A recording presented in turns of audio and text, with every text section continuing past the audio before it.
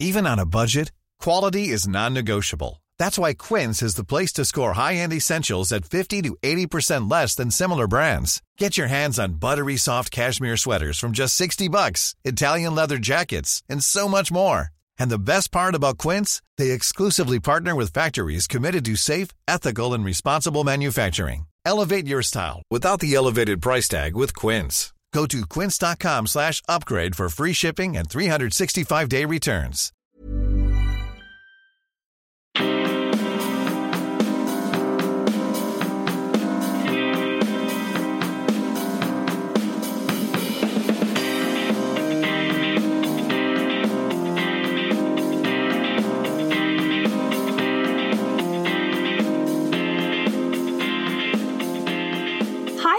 Hi. My name is Jane. My name is Kurt. And this is Made You Look, a podcast where we watch an episode of each other's favourite TV shows and try and work out why we love the things that we love. And we always start with a smile because clapping is apparently a difficult task before you start a podcast. Look, you know, it just takes us a second to remember how to do this. Like, every single time we've got to remember. I'm running on low sleep. I've got an energy drink in my hands. It's those who listened last week, as the bee sting is still there because we record 2 in a row. So, you know, once again, I can't enunciate my M's and P's very well. But we're here to talk to you and we're very excited. Yes, we are. One person especially so. Yay! It is Jane's week this week. It is, and this is the second of our Halloween special double header. How was your Halloween? You can't answer me back, but hope it was either a complete fantastical non-event where you did absolutely nothing and just binged out some good TV, had candy for no other reason than you could.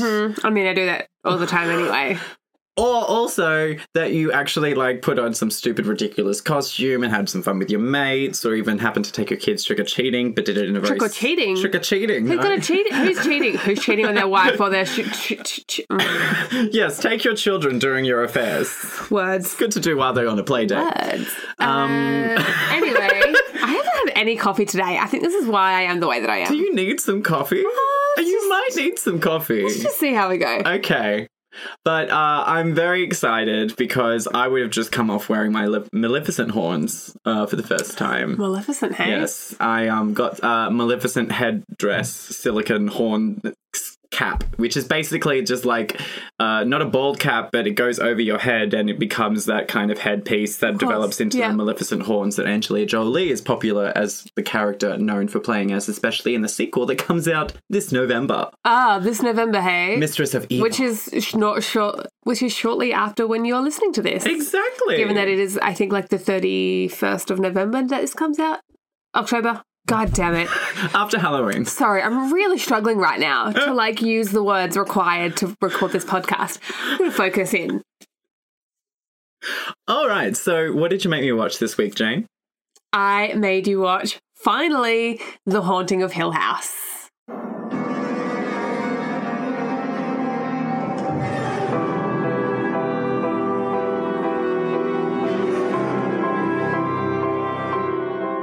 Again, we get some creepy but long special effects, kind of slow pan, extreme close-ups on items of various nature. Yeah, like we said last week, it's a very common kind of style of opening visual language. I mean, I think it works for this one. Yeah, not like Iron Fist or maybe Luke Cage. Yeah. No, it works. It's suitably creepy. I usually skip the credits because I find them quite creepy. Yeah. As you'll hear in my reactions, I do find one particular moment quite creepy. Great. But I like the maze. I don't know what that fully means for me yet, but I like it. Yeah. Because the closing shot before you see the house is that it's like a maze inside. That makes me think of things, especially about keys and other things. I wonder what that could mean. A little bit of show context, or I should say production history context type stuff. The Haunting of Hill House is a Netflix series, a Netflix original, that was created by Mike Flanagan and came out last year in 2018. And it was my favourite show of 2018, despite the fact that it came out in October. You watched it more than once, didn't you? I have seen this possibly 4 or 5 times at this point. And how many episodes are in total? 10 or 13? 10, I think. Yeah. So Mike Flanagan is well known in the horror genre. Right. He's done quite a few horror films. He directed what's about to very shortly come out, I think, Dr. Sleep. Oh, yeah. Which is a Shining sequel. Yeah. So that's him. It's sort of very loosely based on a 1959 novel by Shirley Jackson. Mm-hmm. Of the same title. I really like the novel. I really like it a lot. Had you read it before you saw the show? I had not. I read it after. I saw the show first, and I was so taken by the show that I had to read the novel. The plot is pretty much completely different. Mm-hmm. The plot is 1,000% not there. Yeah. Some of the characters are loosely based on some of the characters in the book, but not all of them. Okay. And not like super closely based. But also did you say 1954? 1959. 1959. So I can imagine that bringing that show into the modern era, you would want to update some of the characters maybe a little. Yeah. In terms of maybe a bit of diversity, but also to just give them more relatability in today's day and age. It's less about changing them in that way. It's more that in the original, none of the characters were related. It wasn't about a family. Oh. It was never about a family. Wow. Quite different. It was very different. It was basically about a lady named Eleanor or Nell, who was part of an experiment to come to this haunted house and spend a few days in this haunted house to see if they could work out what the haunting was or what was going on in the house. It's quite an interesting concept for a novel of that time to actually come out. Was it quite successful? It was successful in its own right. Yeah. It's kind of known as one of the most seminal horror classics of the era. Mm-hmm. It kind of helped to shape a lot of what that kind of thing would be. Like horror novels became. Yeah. I think it's one of those novels that like Stephen King found really influential type thing. Mm-hmm. It's really good.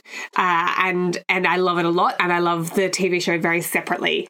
As two separate entities, but there's a lot of ways in which the themes kind of come through, and there's a lot of bits of narration and a lot of little quotes that once you've read the book actually are in the show that just kind of in the middle of nowhere where you wouldn't expect that would come from a book. All of a sudden I was reading the novel and I was like, oh, I know this bit. This is bit they reference it in the TV show in a really just nice homage-y type way.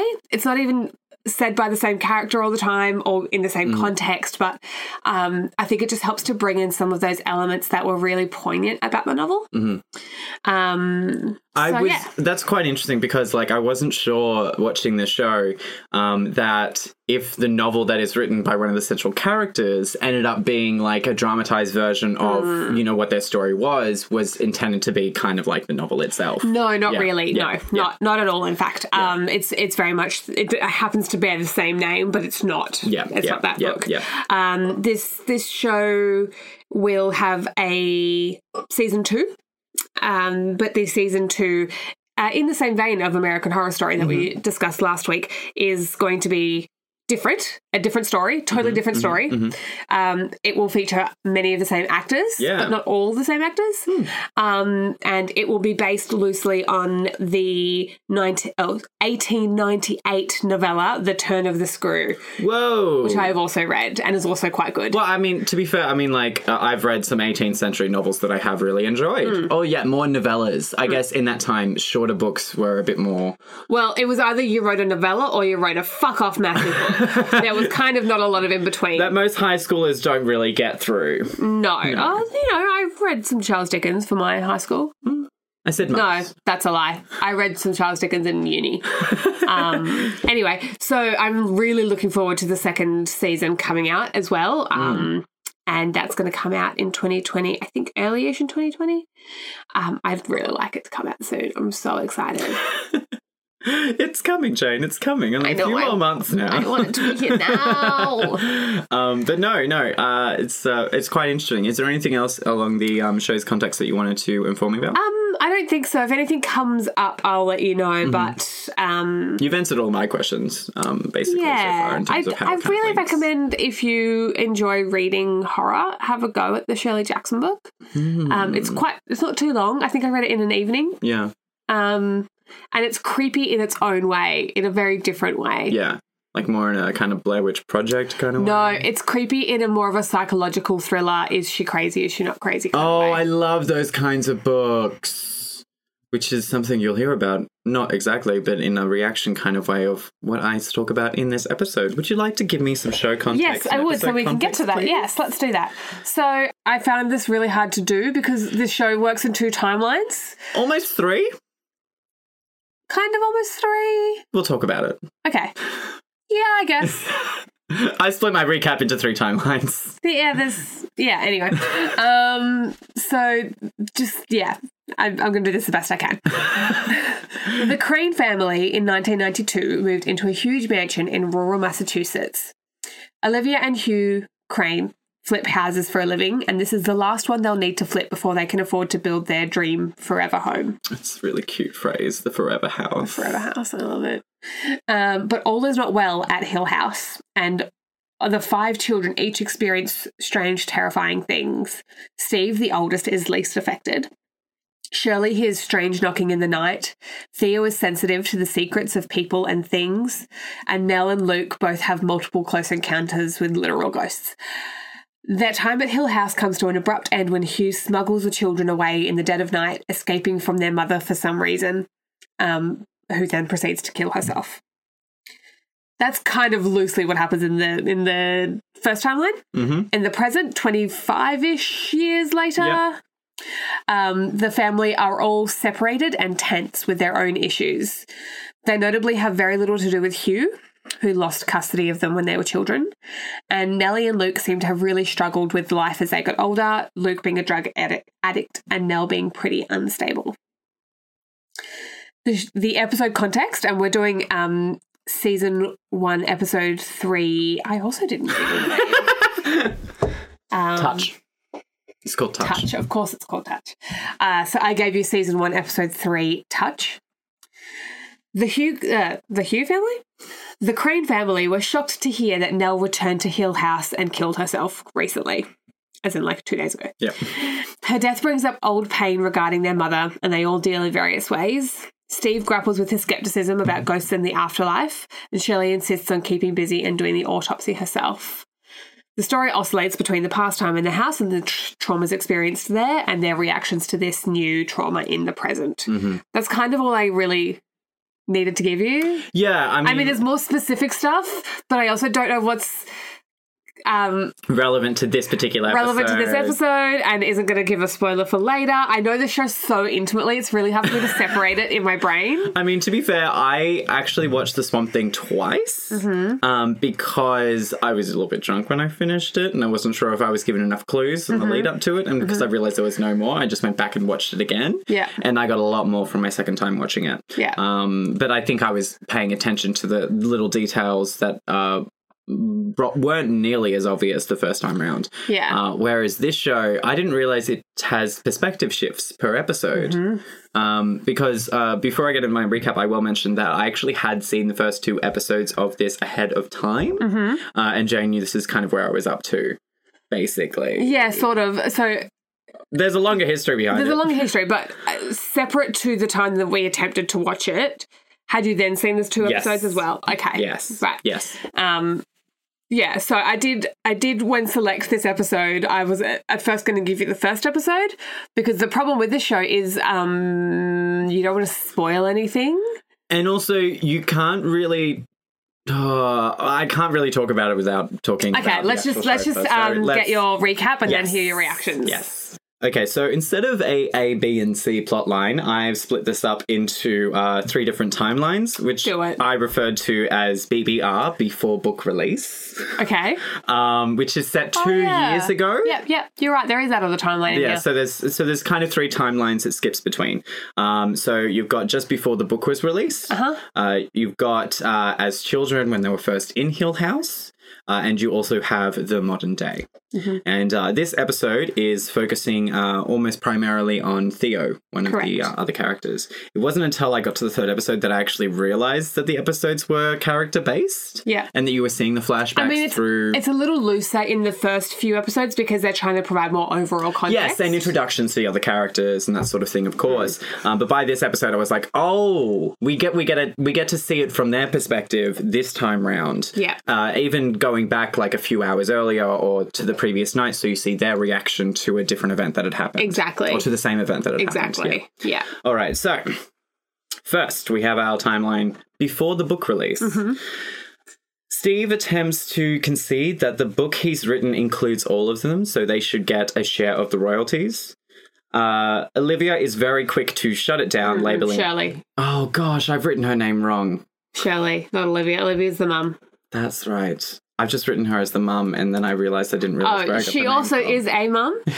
Yes, and I will say that when I first watched these episodes, I struggled a lot to separate the face of Shirley and the mother. Really? Yeah, I don't know what it is. I don't even think they it's look that about their similar. smile and their hair. Okay. But I struggled a lot in the first two episodes to differentiate between the two. It wasn't until this episode that I was like, they're in literally okay. different timelines, but okay.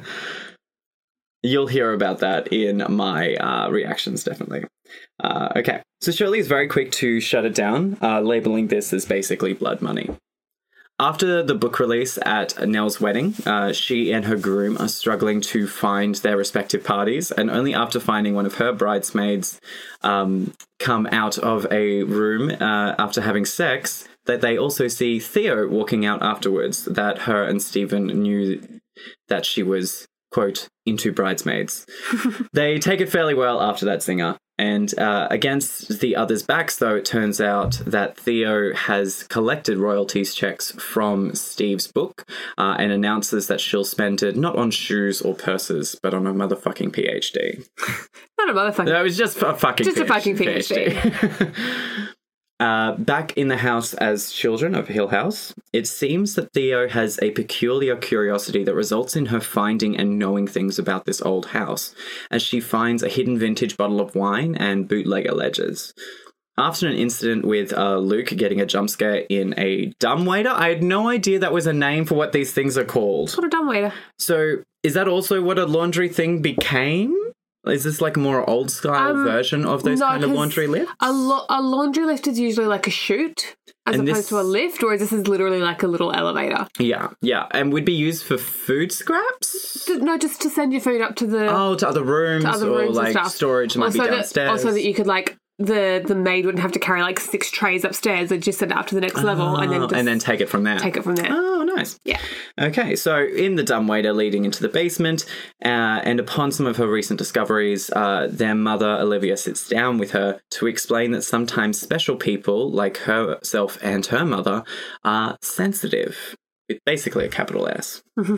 And can perceive things through touch. And she is given a pair of gloves, very X-Men Rogue style, after seeing a haunting vision of her mother when she first held her hand after this started happening. In the modern day, Theo is working with a girl who can't read in therapy and is attempting to determine what monster she is talking about that visits her at night, known as Mr. Smiley. So, not that the girl can't read, she can't read the girl. Yeah, yes, that's right. She was having trouble reading her. Yeah. I was also trying to figure out if she had been staying there for longer, but we didn't really know. Had been staying where for longer? Like, had therapy sessions with her for longer before this started happening. It seemed to me like that was a first visit. Yeah.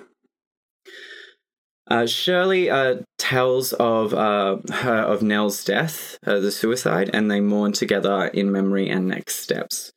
Shirley doesn't really know what to say to her own kids, but she doesn't want to lie to them, and Theo agrees. Better that they hear it from their mum than talking with her. Out at the nightclub, one of Theo's ex-one-night stands sees her at a bar, but with her looking completely disinterested, doesn't go up to Theo. Going to the foster parents' house while the girl she is treating is at school, Theo goes to their basement.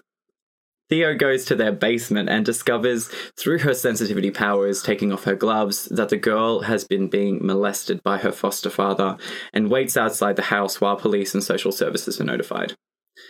Back at her place, and from the power of phones, the same girl from the other night, Trish, has been booty called back to Theo's apartment. But wanting to actually talk, Trish probes Theo about her day, who summarizes it, breaking down when she starts thinking about Nell. But wanting Trish to be with her and to touch her. Which was the last words of the episode. Yeah, I don't like that particular bit. I was like, lame! But other than that... Yeah. All right, should we hear your reactions then? Yes, let's do it. So, with this show, is what we're seeing in their head, not physically there. We just get those intercutting shots all the time. But it's the feeling that it gives you, just the filming of it, the visualization, us seeing it, is so we understand the feeling of that coldness in the room or the tightness of the chest and blaming it on the supernatural visually while it's not actually there. Dunno. Creepy angel crying, statue crumbling apart is definitely my least favorite of them in the opening titles. Fantastic creepiness, but disturbing. I know it's just a tool for therapy, but it also involves like playment and familiarity with children. But the dollhouse is so freaking cool. I always wanted a dollhouse like that. I didn't have one.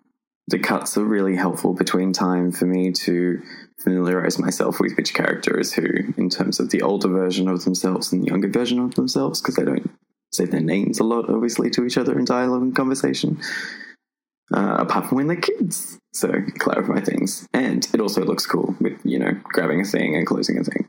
So it appears that she is some sort of clairvoyant. Does she use that as a therapist? Or has been removed from innocence and access to her powers? Or related to the house? A few question marks. Oh my gosh, yes, I'm loving this. Exercise videos were, I think, the first time I ever realized I enjoyed dancing because I didn't realize that's what it was, basically. Aerobics, yes. Okay, though, even though my hopes were dashed a moment when she looked back over in the nightclub and saw that she looked away and then backed off. Clear cut-in shot with her turning off the lampshade and seeing that envelope thingy with her number on it. So I think we'll see her by the end of the episode, and maybe her, afraid of commitment is going to be somewhat penetrated. I just realized how that sounded. Yeah. I think watching more thrillers and shows like this, including, I guess, this show, because they do it a lot, I was just about to say I'm getting used to the jump scares, but no, creepy pumpkin Mr. Smiley Face. When she's an adult, that definitely got me. Okay, never mind. False alarm. I'm not sure if it was mentioned earlier in the first episodes or something, but I don't remember that detail. I just remember it kind of being alluded to and him needing to be, locked up or something. Oh, okay, so her groomsman is still there. A groom-to-be. Can you get my dress was the most touching part of that very brief, very wonderful initial reaction of shock, and then eventual, of course, acceptance and love of her coming out during the wedding. It was really cute.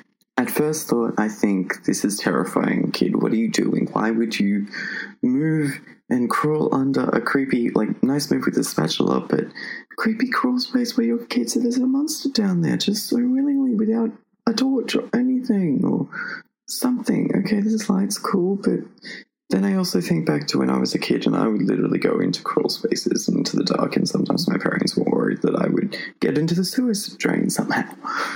No, I did not. I just played with the cat from the sewer drain. Okay, just realized why she wears gloves all the time, just like Rogue. Her powers are related directly to physical contact, and so I thought she was just a bit of a kinky style of dressing when you're at a lesbian bar. Put on something different. Oh gosh, she's feeling what?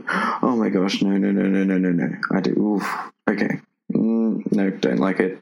Best way to exit an argument or a scene. Oh my gosh. Fucking PhD. Very nice. Yeah, I like the two of them together. That's going to be sweet. I hope Trish and Theo are in it for the long haul, at least for this season. Cute. Cute. Well, it's not cute, but it ended on a cute note. I mean, okay, so one thing I didn't mention in my recap is that also when she picked up her royalty check from Steve, she also mentioned that's not what it's, you don't know what happened that night, given you were asleep for 99% of it. Yeah. And she has a moment where she touches her father's hand and gets the similar creepy vibe that she got from her mother, but I don't really know if it was the same, it was different. The eyes went all white and big and didn't know what was going on. So, yeah.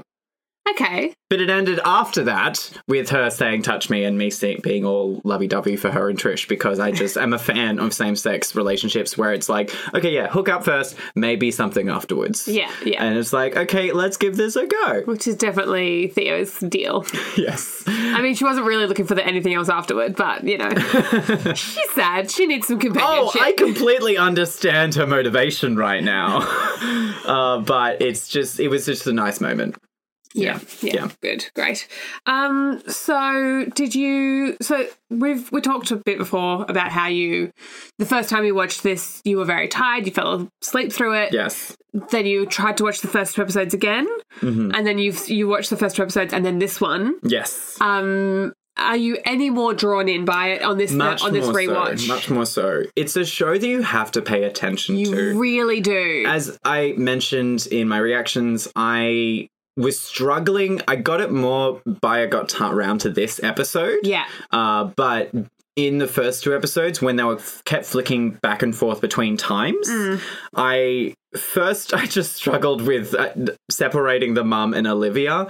I shouldn't. But the mum is Olivia. Sorry, the mum and Shirley. Olivia and Shirley. Yes. Two different people. Yes, I'm aware of that, especially now in this episode. But something about how their hair bounced and also that their mothers, it was a bit of a struggle for me at first. But especially with the transitions and especially how I realized that they were character-focused episodes. So every time we got a cut between the modern-day timeline and the kid timeline, it was very clear to me that now I was seeing Theo as an adult and Theo as a child. Yeah. And the cuts were very nice and seamless in between. It wasn't just as simple as, you know, those good cuts where you transition to a different scene where, you know, someone picks up something and then puts it down. But it was also not just a different scene, but a different timeline. Very common sort of thing these days, but it works really seamlessly here. This show looks gorgeous. The aesthetic of this show is amazing. And because I wouldn't expect a horror TV show to include so much daylight, and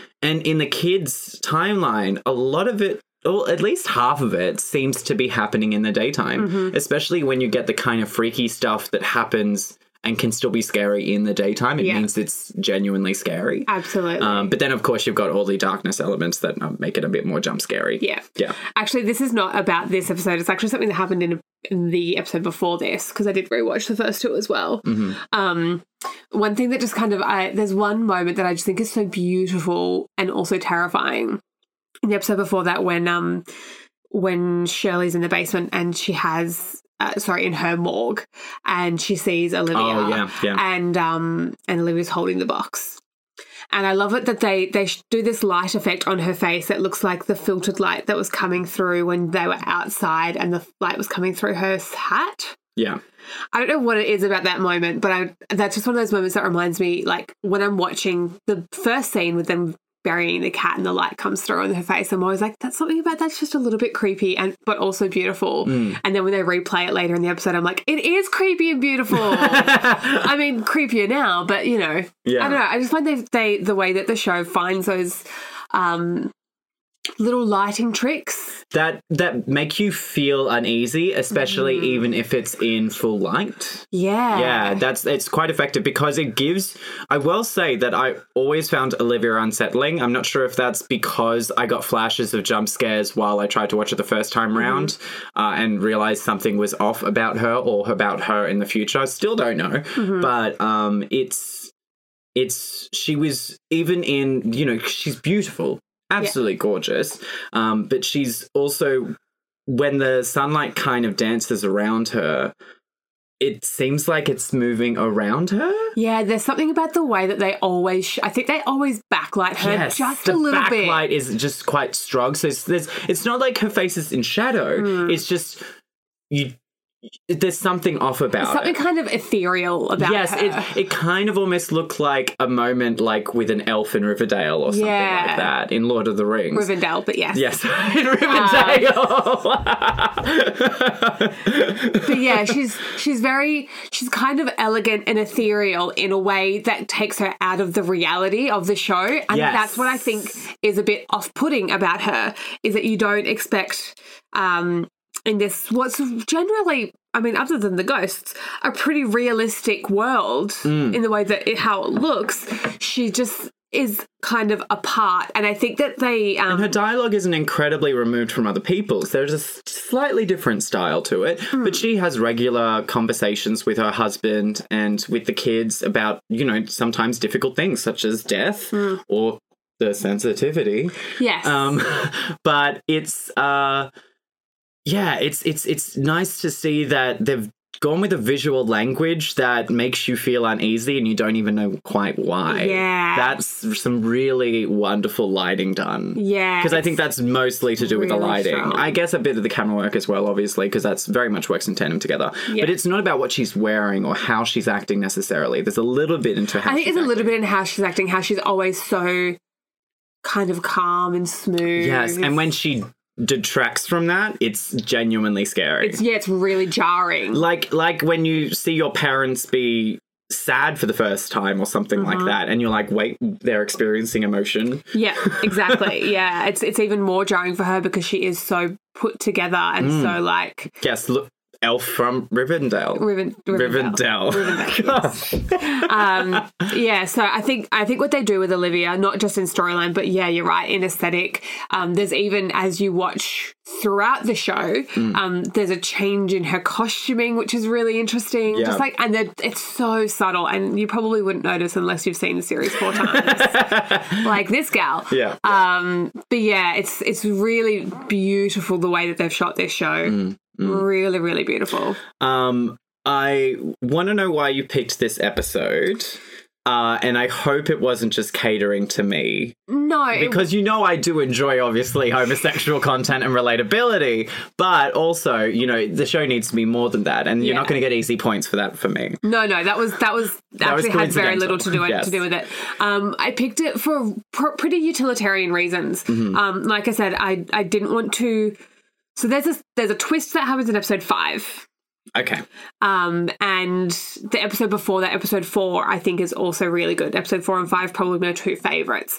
But they're also really involved and reveal a lot. And you've already got a lot of information by the end of episode 3. Exactly. Still a few question marks, but you have information surrounding those question marks. Yeah. So I genuinely think that this show over the first 5 episodes just gets better and better and better and better and better. And then the back half is also really, really strong. But it's just like a similar level of consistency. And then it kind of levels out at being just really great until the end. So basically I picked the middle ground because I knew that the first 2 were a little bit boring. They're not boring, they're slow. They're slow. You're right. They're definitely slow. They're slow, but if you pay attention, there's a lot of stuff in there. And then 4 and 5 I knew were really excellent, but that you would need a lot of context going in. Yes, so I picked you the middle one, which is, I think, definitely still really strong. And I knew it did have some stuff that you would be interested in, but also I really like it. I really like the idea of, that Theo's reaction to what happens to Nell is to try and help this other little girl, that there's kind of another storyline happening there. Yes, which doesn't always happen. Which I don't know. I don't know what's happened to Nell. I don't know what's happened to her husband. Yeah. What led her to the point that we saw her originally in the first episode. Well, no, you're not supposed to at that point. And so, much like last week, we've been talking about horror shows, and it's a big part of horror is the question marks. You've got to be guessing. You can't know what the situation is. Yeah. Actually, something that I watched last week, American Horror Story 1984, they kind of tell you who the killer is at the midway through the second episode. But then I'm also like, but someone else was killed before this, so there's another player or something at hand. But I was like, you're revealing too much too soon. Yeah. But I think Ryan Murphy's tiddling too much on the in-between zone of genuine horror and satirical campiness like it was done for Scream Queens, because it is in that 1980s aesthetic. Yeah. So And also you're dealing with the teen slasher genre, so it is the campiest of the horror subcategory.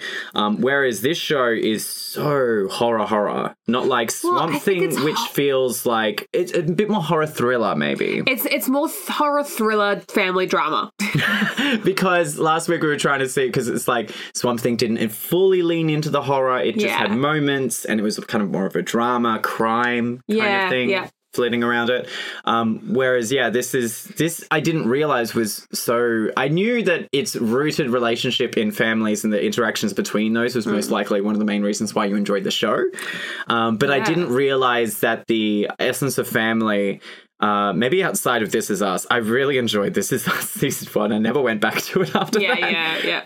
But the fact that if you cross between timelines and you kind of expect that family members drift apart from each other as they get older, but the fact that could still be dynamic to me, when you've got the added element of the supernatural, but also the not obviously supernatural, let's kill it with some salt and a stake through the heart. It's so much more disconcerting and effective because it affects people in different ways. And I love seeing, like, this isn't part of this episode, but in the previous episode, we saw, the reasons why Shirley decided to become a coroner. You fixed her.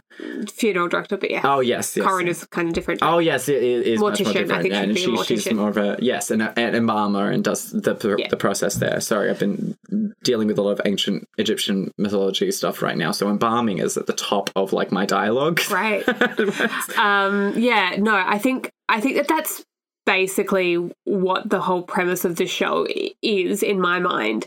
It's basically using this kind of supernatural idea of ghosts and haunting to basically play as an allegory for family trauma. And it's literally watching everybody's reactions to what happened to them as children, to what happened to their mother, and how that then plays out when a similar thing happens with another family member, and how that, re-brings those traumas back out to light and that kind of thing. I think it's a really beautiful and subtle way of exploring that without having to go really deep into the weeds of necessarily, like, watching a family just struggle with their mother's suicide. Like, that is just a really heavy material. Yeah, you can't be doing that all the time in every single episode. And I think that this is for me, it's a more compelling way to look at it, while also still allowing you to see the complexity of everybody's emotion and everybody's reaction, and not belittle that, but also you just, you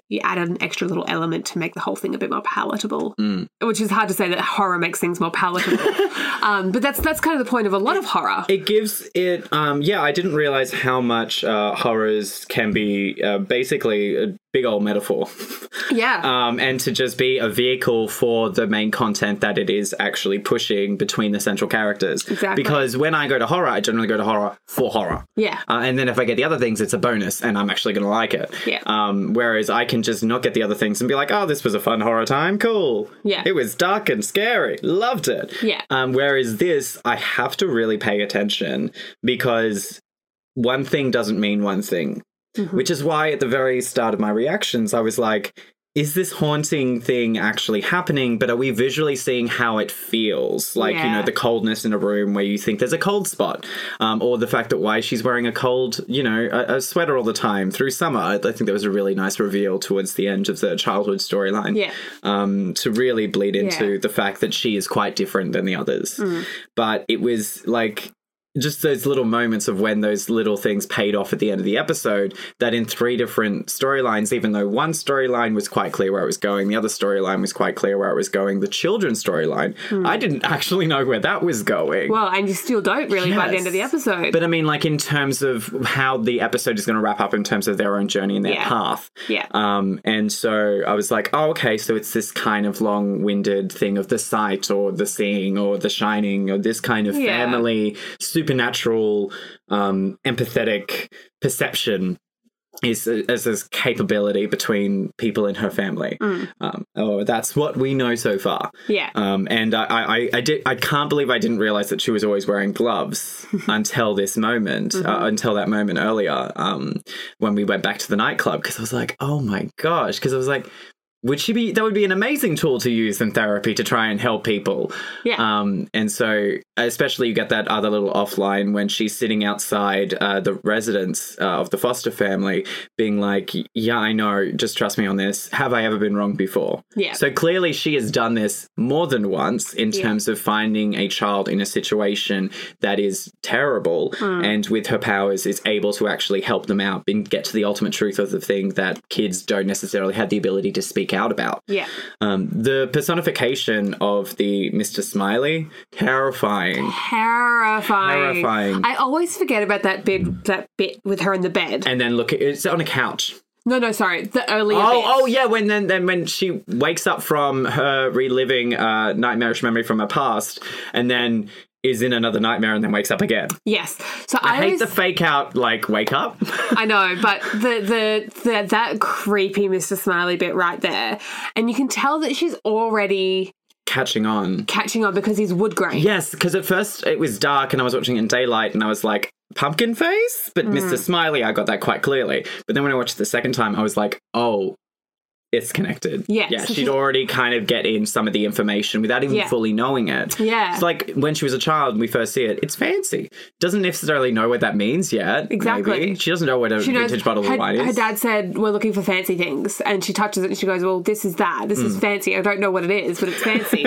So, yeah, it's that idea that she can, it may not always be on the surface, if she has to go almost through something, like through the box to the bottle of wine or through the child's kind of built up walls, then she just gets the little hints of things. But then if she touches something and it's right there. She was even surprised that she couldn't get a read on her. Exactly. And I was like, get a read on her? What are you talking about? I was like, oh. A literal like psychic read on you. Exactly, yeah. No, she knows what skills she has. And I find it interesting that, and this probably doesn't play so much into the first couple of episodes that you've seen, but to the extent to which the family understand what she has, where it's kind of like sort of vaguely accepted but not talked about, but like yes and no, and they know that she's not a hugger, but like she doesn't like being touched. And but she seems to have this sixth sense. Yeah, so, just that idea that her skill, her sensitivity, and it's also really heartbreaking when you think that part of what she has to do, part of what makes her good at her job with this gift is that she actually has to experience the pain. Yes, no, and so really when I saw that, it was because you also see it later in this episode when she recalls Nell, and I'm like, are you feeling the actual thoughts of what she was experiencing before she committed suicide? That's so intense. One, we saw an experience of an extremely traumatic incident of a little girl and how that would feel in order to actually create this physicalization of a monster to cope. But then to relive your loved one's thoughts and emotions and pain in their final moments would be utterly overwhelming. I can definitely see why she doesn't normally get attached to people. Yeah. But also why she would reach out for physical and intimate connections on a short-term basis because she's not getting physical touch in her day-to-day life. So she does crave it as a human being in some way, but lets it off in small, short bursts. And I think particularly because, she would reach out to somebody like Trish because she kind of knows what to expect from Trish. She's done it with her once. Like, she's had sex with her once. She knows what she's going to get when she touches this person. So she's kind of like... Because it could be a bit of a lottery. Exactly. Like, are you going to meet somebody who also has dark, terrible memories and stuff? Like, it's definitely a gamble. So in this time when all she needs is just the comfort and the touch and the safety, she reaches out to this person. It's intimacy. Because intimacy is very much grained in sometimes physical movements. But to feel an emotional intimacy, that generally tends to be some level of physical intimacy that is part of the relationship, whether it's as simple as a hug or a handshake or a kiss on the cheek, or as rigorous intercourse. But, you know, intimacy is something that isn't necessarily connected between the two, but is something that is very powerful if it is present there. Exactly. And so I can definitely, like, I'm not that kind of person, but the whole one night stand thing, I totally get that. And, like, you know, I'm a bit of a commitment phobe at times. So I definitely understand this element, especially by a character who is so strongly motivated by not wanting to normally be touched for various good reasons. Yeah. But it gave me this real unlevel expectation of not knowing what to see next because of how much supernaturalness was exposed in this episode, because before it was very estranged. Yeah. It was very interpretive in terms of what we were seeing and what we knew what was real, what wasn't. And now I'm like, okay, so now we got a character who kind of knows when things are bad. Yeah. Is that going to OP us a little bit too much? But also, you're not always going to have her in the same scene. Nobody you has don't any like this power. old OP. She has power. She has a power. Yeah, but she doesn't have, like, a power, you know? It is a supernatural ability. There's no such thing as OP. Anyway. Okay. You just powered as much as you need to be for the narrative. Which is a problem in television when No, it's someone not. is OP. No, you just need to... In Marvel, Captain Marvel. It's not a problem. Captain Marvel. It's not a problem. It is a problem. It is not a problem. Will be for the sequel. No, it won't be. Okay. They'll find a way to deal with it. Continue.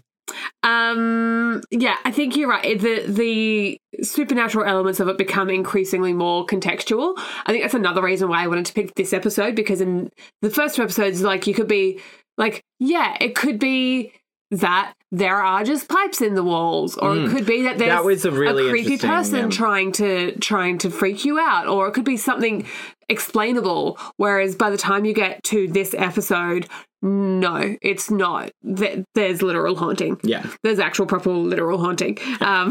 There's a ghost in the basement that just tried to claw and get Luke, you know? Yeah. I mean, the rip wasn't... I wasn't... It's in it for the details for me. The way that his shirt was ripped is not how it would have happened, with definitely the same offcut of the shirt that she finds at the end of the next episode, which bothers tore me. This bit here. No, it didn't. Yes, it did. It was like an open, like, cross mark. No, it wasn't. It was underneath his armpit into here. But it was... We saw an opening for his chestal region. That's just because they were, like, pulling it across. It was a loose shirt. Okay. Do you want to trust the person who's seen the show four times? I mean, I just watched it twice, but you've seen it 4, sure. It's fine. It works. But yeah, it's, you know, by this point in the show, there's ghosts, and we kind of need to accept that there's ghosts, and there's people with sensitivity and that kind of thing. And I think the idea that you slowly reveal that, but that you don't take too long to reveal it, I think is quite important to the show. It would be frustrating as an audience for you to be led on for half a season in terms of whether these things are or aren't real, because then you don't know what you're fighting. Are you fighting, you know, mental trauma, or are you fighting supernatural beasts that are also a result of, you know, terrible things that have happened inside a house, and also you have trauma related to the events that have happened to them? Yeah. You know, I mean, it's a different kettle of fish in terms of what you're expecting for the trajectory of the story and for the motivations and strengths of the characters. Yeah. So it's something that is good, but it just jarred me because I was expecting this show to be a little bit more on the iffy side on episode 3. Yeah. Because we still haven't really gotten anything from Luke. Yeah. And also the father has had quite limited screen time. Luke's episode is the next one. And it's one of your favorites. It's really good. Aside from him being an attractive man. Luke? Yes. Yes. I'm a little bit worried, but given that you said it's one of your favorite episodes, because I just don't like the trope of the distanced, sensitive child who turned into a drug addict and is just constantly letting down the family. I mean, I understand that is a trope for a reason. It is an actual character. It is a real person, and these kind of motivations and things happen. I just am tentative to how that sometimes is kind of represented in TV shows in terms of recovery and this kind of representation. Yeah. And, you know, what led to that. I mean, like we've talked about maybe with the Umbrella Academy. I'm not sure if we have talked about this too much. We've talked about the Umbrella Academy, but I'm not sure what you're about to go into. In terms of on air, in terms of, you know, how someone can cope with seeing such difficult things as, you know, the undead or, you know, physical manifestations of hauntings that you would have, and given that he was the youngest. Well, Nell and Luke are twins. Oh, right.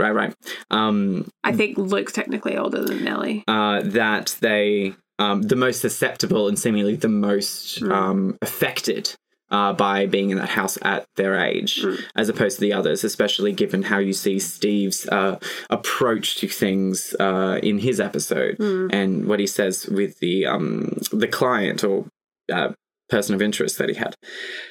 I just wasn't. I have no idea where it's going with Luke, because all I saw is that he was kicked out of the wedding because he was running off, and I'm like, I relate to you, buddy. Also, I relate to Shirley telling him she's not giving him any more money, but it's also like, family's meant to be there for each other. Yeah, but I mean, he's ruined it too many times. Yeah, it's hard to like continually trust people and be let down. Yeah. Again, it's just more manifestations of the family trauma. Like, and you even see, I think it's in that same episode where the first time they put him into rehab, everybody's really supportive. Oh, and Shirley's the first one who says, "I think he's going to do it." He's going to do it. Yeah, like they all believe in him, and then by the 7th or 8th time, you know, there's a little less faith there. Yeah. And it's understandable. But I don't think you need to worry about exactly the thing that you're worrying about with Luke. I don't think that the trope that you're concerned about being there is necessarily where they go. Mm-hmm. I don't think... I'm not 100% sure. Oh, yeah, in terms of what I'm... Yeah. Yeah, but no, I think you'll really enjoy the next episode and... the whole rest of the show. It's just so good. I just love it so much. Yeah, so in a few less words, can you tell me why it is? I know why you chose this episode. Yeah. I know a broader picture in terms of why you enjoy this show. Yeah. But why is it that you love this show? Specifically, what is it in this episode that really embodies why you love this show? What is it in this episode that embodies why I love this show? Oh, it doesn't have to be that. Because you did tell me... There are two different things here. Okay. Yeah. So not one of the reasons, but trying to encapsulate the reason why I love this show is the idea, and I've talked about it a lot, the idea of how family deals with trauma. Mm-hmm. And tied up among that, how messy family is. And the very, very complicated dynamics between each and every one of these siblings. And I love the way that that's simultaneously so realistically portrayed, while also there's a really cool ghost story. Like, I mean, and the ghost story actually is weaved into the whole family experience. whole family experience so deeply, but not in the same way for any of them. I just think that that's really rich, the idea that we can get a very holistic view of the way that different people, even if they've had the same upbringing or a similar upbringing, and how do their upbringings differ from person to person, even though they're all part of the same family. Oh, yeah, you consider that people under the same family have the same upbringing experience. It's completely different for all. It's different. Everyone feels like their upbringing was different. And so I just think that the complexity of the family dynamic, particularly between the siblings, and you know I love a beautiful sibling relationship. Yes. I think especially sisters. Because you have sisters. It makes sense. The brothers, I'm like, whatever, you guys can do whatever you like. But the beautiful sibling relationships, and I say beautiful not because they're like sweet and lovely, and because they're broken. Because they're broken, and you like 5 people, they're all just trying to do their best, but they're fucking it up. But not in ways that I feel like they're all bad people, like you're the worst. In ways that I actually feel like they are all trying. They're fucking it up really in different ways, but they're consistently giving it a good hot go. Exactly. Yeah. And I think that that's really, in the face of such, you know, pervasive, ingrained trauma, that, they're just doing their best with the tools that they have, and they don't have a lot of tools. And so I think that that's as much as I can try and sum that up. And I think that is encapsulated really beautifully in this episode with Theo's journey, where we see very specifically why she is the way she is, but not in a really like... This is your mutant power. Not in a this is your mutant power, but more like, you know, it's not like this one thing in her past directly relates to this thing now. Like, you can see that there's complexity in it. And but the thing that happened as her as a child, I didn't even realize that it was connected until, you know, towards the climax of the modern day plotline. Which thing, sorry? After we were physically told about the sensitivity, and then she started actually using her powers as an adult, that I realized that it was linked. And so I liked being on that journey in terms of the fact that it didn't need to be so clearly linked in terms of these different timelines. Yeah. And I think one of the reasons why the show is so successful at showing that trying, flawed character mentality where they're not just all really bad people and keep fucking it up is because it's given itself this this narrative told over multiple timelines where not only do you see the first instance that this sort of thing maybe happened to them and affected them as children in the beginning of their trauma, but also just a couple of years ago. Yeah. Because just a couple of years ago and now, if you just saw their now reactions and their kid reactions on a couple of years ago when they maybe tried the first time, or tried the second time, or even tried the third time, that them giving up on a particular aspect of their sibling but still being there for them would not come across as meaningful or as like bully for them, that character, I'm on your side. You know? You're quite right there. And that's interesting note that I hadn't even really picked up myself is that I like the kid stuff and I like the now stuff. And I've always liked the middle stuff as well, but that's never really come out that strongly to me.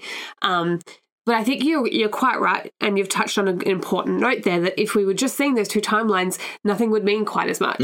We do need to see kind of what their standard operating procedure is as that middle time, so that we can see how things have come to where they are now. Whether they've deteriorated or changed or whatever it may be. Generally deteriorated. But not necessarily. Yeah. Like I Theo, guess like Steve is now a successful book author. And Theo, between that time and now, has not... She's got a PhD. She's got a PhD. She's got a successful... so she's doing just fine, but also, you know, it's important to see that she, you know, she took the opportunity to take the money, which is going to, you know, which is contentious. And I liked that she also has had that element of your wife's found about your single account. Yeah. Just tell her you have a mistress or something better than the actual truth. Exactly. Something that'll make her less mad. I'm like, you know that things are bad if the mistress story will make her less mad. But yeah, you know, I think you're right, that middle ground story. And it's interesting because my brain always whenever I finish watching this, I always want to see like even more middle stuff. I'm desperate to see them all as teenagers. I would just love to see them all as teenagers. I will say the modern stuff is the most captivating because as kids, obviously, you know, there's no threat to them. Yeah. Because they're alive now. Yeah. As adults, after the first episode, we don't know exactly what's going to happen and who's going to make it or not. And there's a bit more of it on the edge of your seat. And more there's more of an urgency. Yeah. And whereas in a few years ago timeline, it's kind of like a moment to settle, but it also kind of feels like hurry up and get to the bit that we were in before because I want to know answers to my questions. But you're right. You need those settling contextual bits. Like it's you need breathing, but you also need the contextualize. Yeah. Because the kids, like, there's mystery on both sides of the main storylines. There's a lot of mystery. There's what happened to Olivia, and then there's what happened to Nell. Yeah. There's kind of those two storylines that are running concurrently. And then, the stuff in the middle is important to help us know who everyone is. But it's the least supernatural time. Yeah, absolutely. Yeah. So, I really can't love this show enough. And it's one of those ones I want to rewatch it all the time. No, well, look, I'm giving it 4 stars. You're giving it 4? I'm definitely giving it 4. Great. It's not just because a show being detailed doesn't mean you get 4 stars, you know? Yeah. If you have to focus so hard on a show but you're not enjoying it, then that's not a good sign. I do have to focus when I'm watching this show, but it doesn't feel like work because the flipping between the timelines means that I'm constantly interested in these different portrayals of these characters. It's rare for me to enjoy going back to a character before they'd accomplished something or gotten over something, because how is that going to be interesting when I already know where the end point is? Yeah. But what it does is it actually, you know, makes me understand it so much more that I found it like quite interesting that it wasn't from the Now timeline that I was getting most of the information to contextualize what had happened to Nell or what had maybe happened to their mother and their father, because even that information isn't very freely given out. Exactly. Is that in those middle times I was like, oh, does the groom run away? Is the groom there? Oh, he's actually there. Okay, so cool. He's there. What's going to happen to him? Something horrible. I don't know yet. Oh, okay. What's happening? But because of the differences between the then and the now, that the in between was where I kind of got my moments to really like sit up and be like looking out for the mistakes or looking out for the differences that made me feel like I was being rewarded. Yeah. It had this moment of like making me feel like I was doing a good job for noticing something. I mean, if you pick the episode 5 twist early, which I started to guess it. Like at episode 4? I think I started to guess it at episode 4, and then by the time I got to the start of episode 5, I was pretty sure I had it.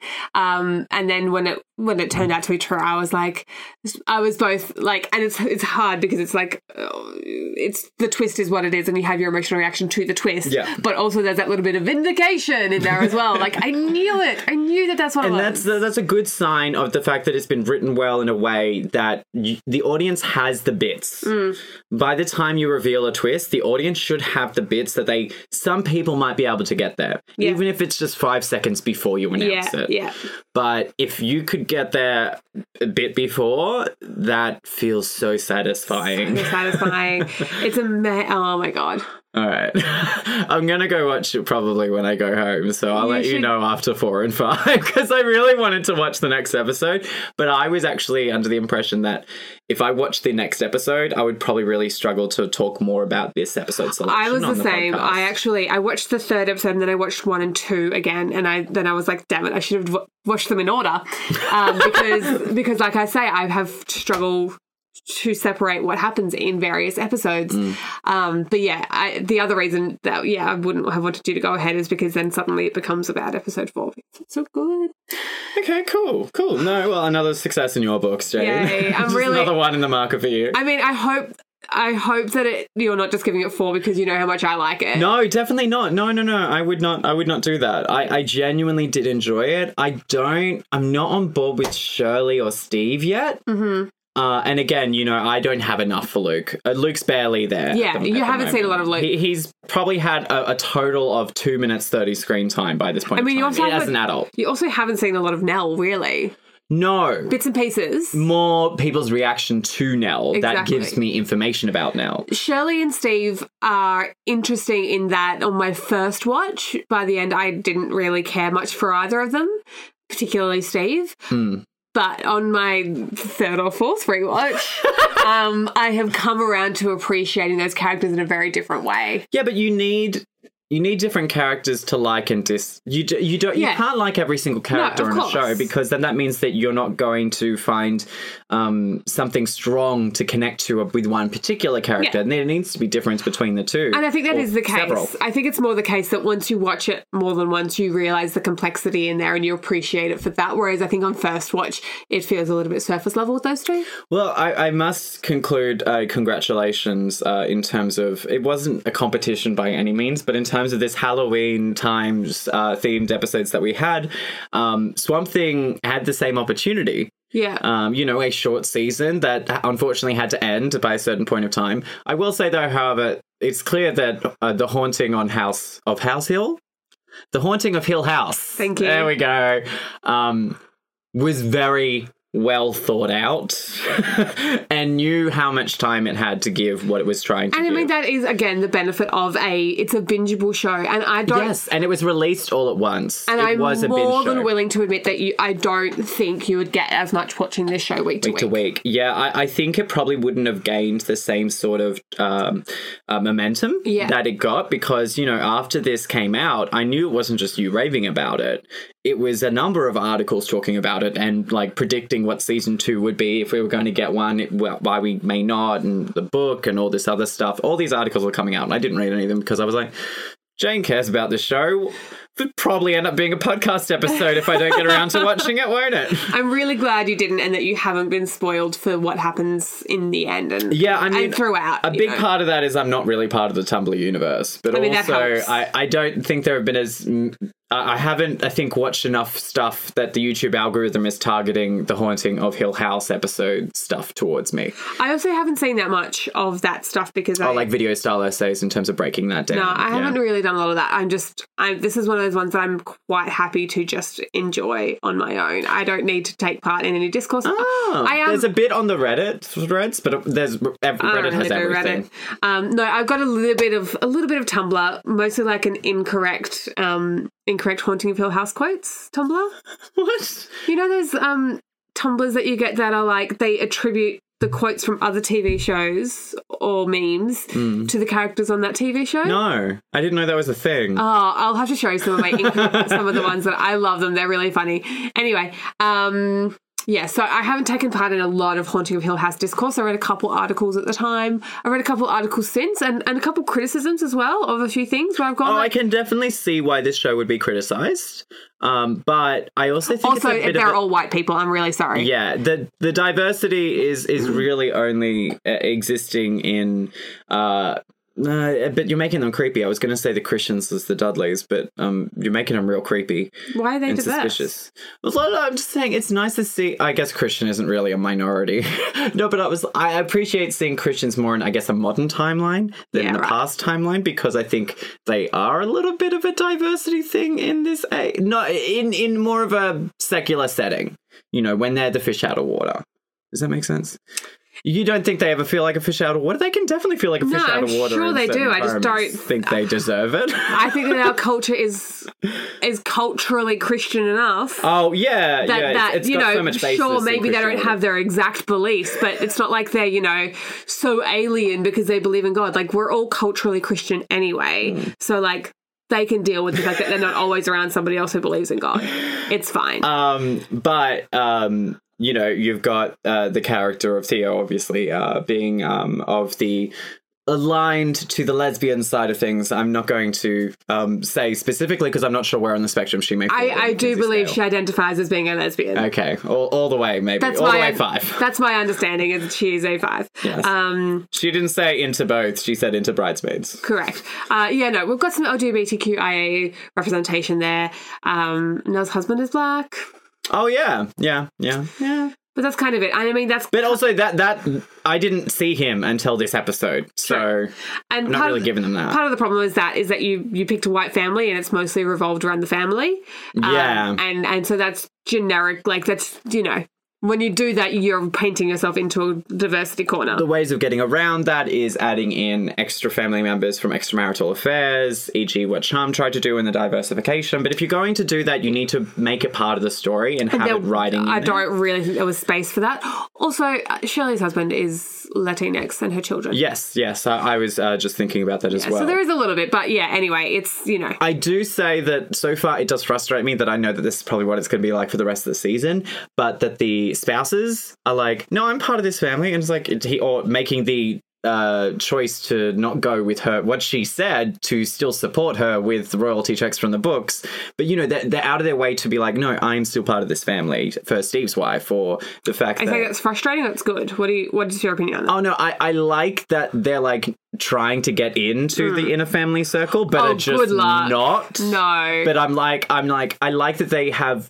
their own independent choices. They're not just I'm hanging off the shoulder of my spouse. They're like, no, I will say this, or I will. Yeah, do this, and we see that Lee's obviously got a bit of strength behind her in the fact that they have separated, like Steve and Lee have separated, and she's being very firm on something for some reason, and what that is, we don't know.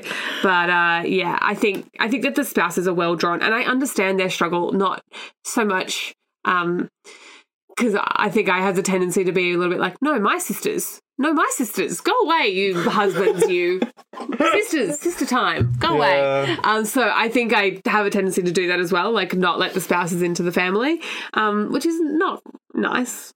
But I get it. Like, you grow up with somebody, you know them intimately, like, it's different when spouses come into the equation.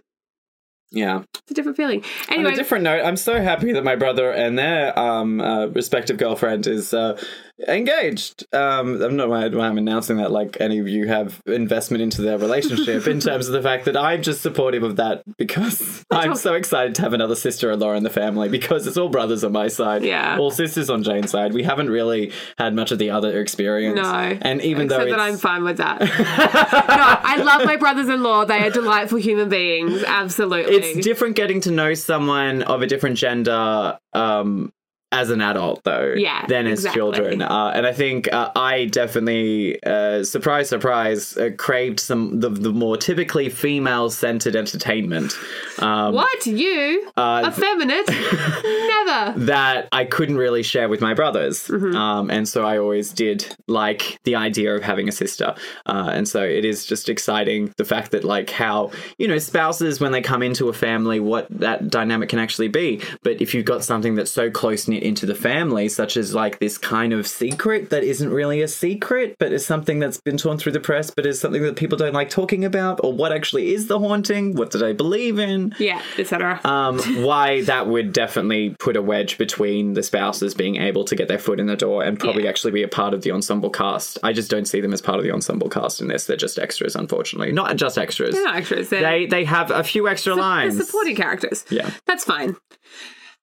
We should stop or we'll be here forever. Okay, so do you know what's been in your eye this week? I do know what's been in my eye this week. What's been glimmering in there? Well, I mean, more in my ear holes, really. Again? More podcasts. Okay. So, Kristen Russo and Jenny Owen Youngs, who both run the Buffering the Vampire Slayer podcast. Yes. They have both gone off. They went on a big buffering hiatus recently and have only just come back. But they have both gone off and started other podcasts with other people. And so Kristen Russo is doing a My So-Called Life podcast called... Oh my gosh, that is exactly your cup of tea. Just wait until you hear the next one. Okay. Kristen Russo's is called The Boiler Room. It's really good. I enjoy it a lot. Where they go down to make out? Yeah. Yeah. And Jenny has started a podcast about Veronica Mars. Oh my god. So I'm as happy as Larry because I have two fabulous new podcasts to listen to. The Veronica Mars one is called Veronica Mars Investigations. Mars Investigations? Veronica Mars Investigations. Got it. Mars is the name of the... Yeah. We got that. Yeah. Is it as a result of the reboot season 4 or from the beginning? It's from the beginning. I rewatched from the beginning. Yeah. So, yeah, it's really good. I just love hearing both of them again doing something else. And it's interesting when they do a podcast with somebody else, just the different energies that you get. Like, I'm so used to hearing them together, but I feel like they both have a very similar energy. Whereas now they've gone off to people who are both, I think, tempering, calming presences. And it's just bringing a little bit more, I think, in-depth thought to the conversation. Not that they were like, not thinking deeply about Buffy, but they're both such like excitable, like, we love this show. Also, I think the kinship they had with each other meant that they were on a similar energy and wavelength. Exactly. That isn't necessarily a bad thing, but it may mean that the listener isn't always on the same level as you because you two know each other in a different way. Exactly. So really enjoying both of those podcasts, highly recommended, and they're both relatively new, so they've only got about 5 or 6 episodes each, but they're both week to week, so it's helping me get through my weekly list of podcasts that are back. You are behind on so many other different types of podcasts, but you just get too excited about new ones, don't you? Well, I've fallen off the Weekly Planet unless they actually are going to talk about a topic that I like. In terms of an actual... Because there have been a few filler episodes, I suppose, in terms of when they're just figuring out, like in a few weeks' time, what kind of movie they'll watch, so they'll go back and hark back to other ones. But I really enjoy going back to, what's it called? Like their Caravan of Garbage stuff on their YouTube channel. And Caravan of Garbage is good if I've seen what it is. Yeah, but I enjoy getting that kind of feel, like looking through their lens, particularly a movie that I know I'm never going to get around to watching, E.g. Rambo. Like, I'm just not going to watch those movies. Yeah. So I'm happy to just hear their summaries of it. Yeah, I'm just sort of like, I didn't really want to hear them talk about Stallone movies. I don't see Stallone movies. Or about Rambo Last Blood and Brad Astro, which I'm guessing is that movie, which is probably going to be your What's in Your Eye. So shut up now. Exactly. actually. So what's been in my eye this week is that I went to the movies and my housemate was just like, let's go to the movies tonight. And I was like, okay, I'm a bit tired, but okay. And we went to see Ad Astra because it's kind of one of the only things that she was interested in. And I was like, yeah, I actually kind of want to see that. It's, Brad Pitt, Tommy Lee Jones, science fiction, all things I'm into. And visually beautiful. Underdeveloped writing. Yeah. Too much focus on the Brad Pitt character, not enough focus on the Tommy Lee Jones character. I think Tommy Lee Jones got ultimately 15 minutes of screen time. He was talked about more than actually 2. And also, there's this unfortunate situation that, as Brad Pitt's character is traveling through different spaceports of different areas of the solar system to get to where he needs to get to, he just keeps running into different side characters, and you don't really have enough time with them to actually enjoy the interactions. And because the central character is someone who is a very high-performing athletic person, but very emotionally detached to kind of keep his heart rate calm and lowered as an astronaut, means that he doesn't talk much to people, so we hear an internal monologue of all his feelings. Oh, God, kill me now. So, about halfway into the movie, while my housemate was trying to make this a fun time for me with, a gold class, fancy-style theatre experience with a bottle of wine and free your own size popcorn, reclining seating, and then she was like, I'm actually done with this movie. What is happening right now? This is so slow. And I'm like, yes, but this. And I was, I was giving her little talking points and defense points. And I was like, give it a chance. We're going to keep watching. I fell asleep for about 5 to 8 minutes. Shit. But I was also quite tired. But unfortunately, I do not recommend it at all. But Never. It was something that it was not fully on my radar, but it was just in the back part of my brain in terms of I was kind of interested in this. Yeah. And then I was like, why is it called Ad Astra? Still don't know. Maybe it's the name of a moon of a random planet. Yeah. I will say that it is visually quite amazing how they've made all these very realistic style shots of different kinds of spacecrafts landing on different kind of surfaces of different planets and commercializations of settlements and, subway aisles at the end of the airport. I'm yawning already. In the moon. Oh, okay. Conceptually, I liked it. In execution, it just wasn't there. The best part about the movie, I think, was a moon fight car chase. And because it was moon buggies, the tension was quite still high, even though things were happening in slow motion. Because if one thing goes wrong or your suit gets, opened up, you're a goner. Correct. That is a thing about space. So, the production quality and all of that sort of stuff, very, very fantastic. It's just a downside when the writing isn't up to snuff of all the other efforts of the departments and these kind of blockbuster movies that have big names attached to them. Don't I? Yeah. That was in my eye. Great. And out of it because I closed my eyes and then back in again when I opened. And on that note, thank you so much for listening. Please remember to go rate, review, subscribe on Apple podcasts or whatever, wherever you happen to be listening. That's fine also. We can also contact us on any of the social medias at Major Look Pod, Instagram, Facebook, and Twitter. Insta's a fun place sometimes. I recently posted for the first time on my personal account in a year. I saw that. Yeah. And that's kind of it. Please tell a friend, or if not, just come back anyway. We shall talk to you next week. Thank you so much for listening. Yes. And then we're going to go on break for a while, but I'll tell you more about that in the next couple episodes. Thank you so much. Have a good one. Thank you. Bye. Bye.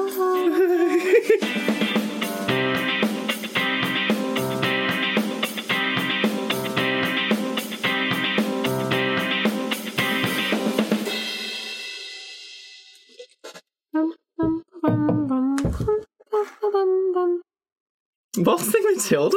That's what was playing on the video. Oh, okay, right. At the footy. Yeah. Oh my gosh, I'm looking forward to public transport home. Gross. Hi. That was the exact same time the fan went down too. Sorry. You right? Yeah, I just got distracted and I forgot how to podcast.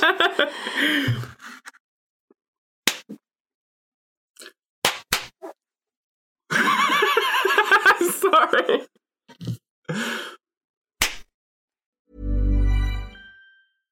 Step onto the legendary clay courts of Roland Garros, where the world's best players battle it out at the French Open for a chance to win a Grand Slam title. Tennis Channel Plus is your place to watch. Stream every court from your phone or smart TV live in HD. See the action unfold as legends fight for glory and new rivalries emerge. Daily live coverage begins Monday, May 20th, with match replays on demand so you never miss a moment. From the first serve to the final point, Roland Garros promises unforgettable moments and new chapters in tennis history. Stream now with Tennis Channel Plus to be there when it happens.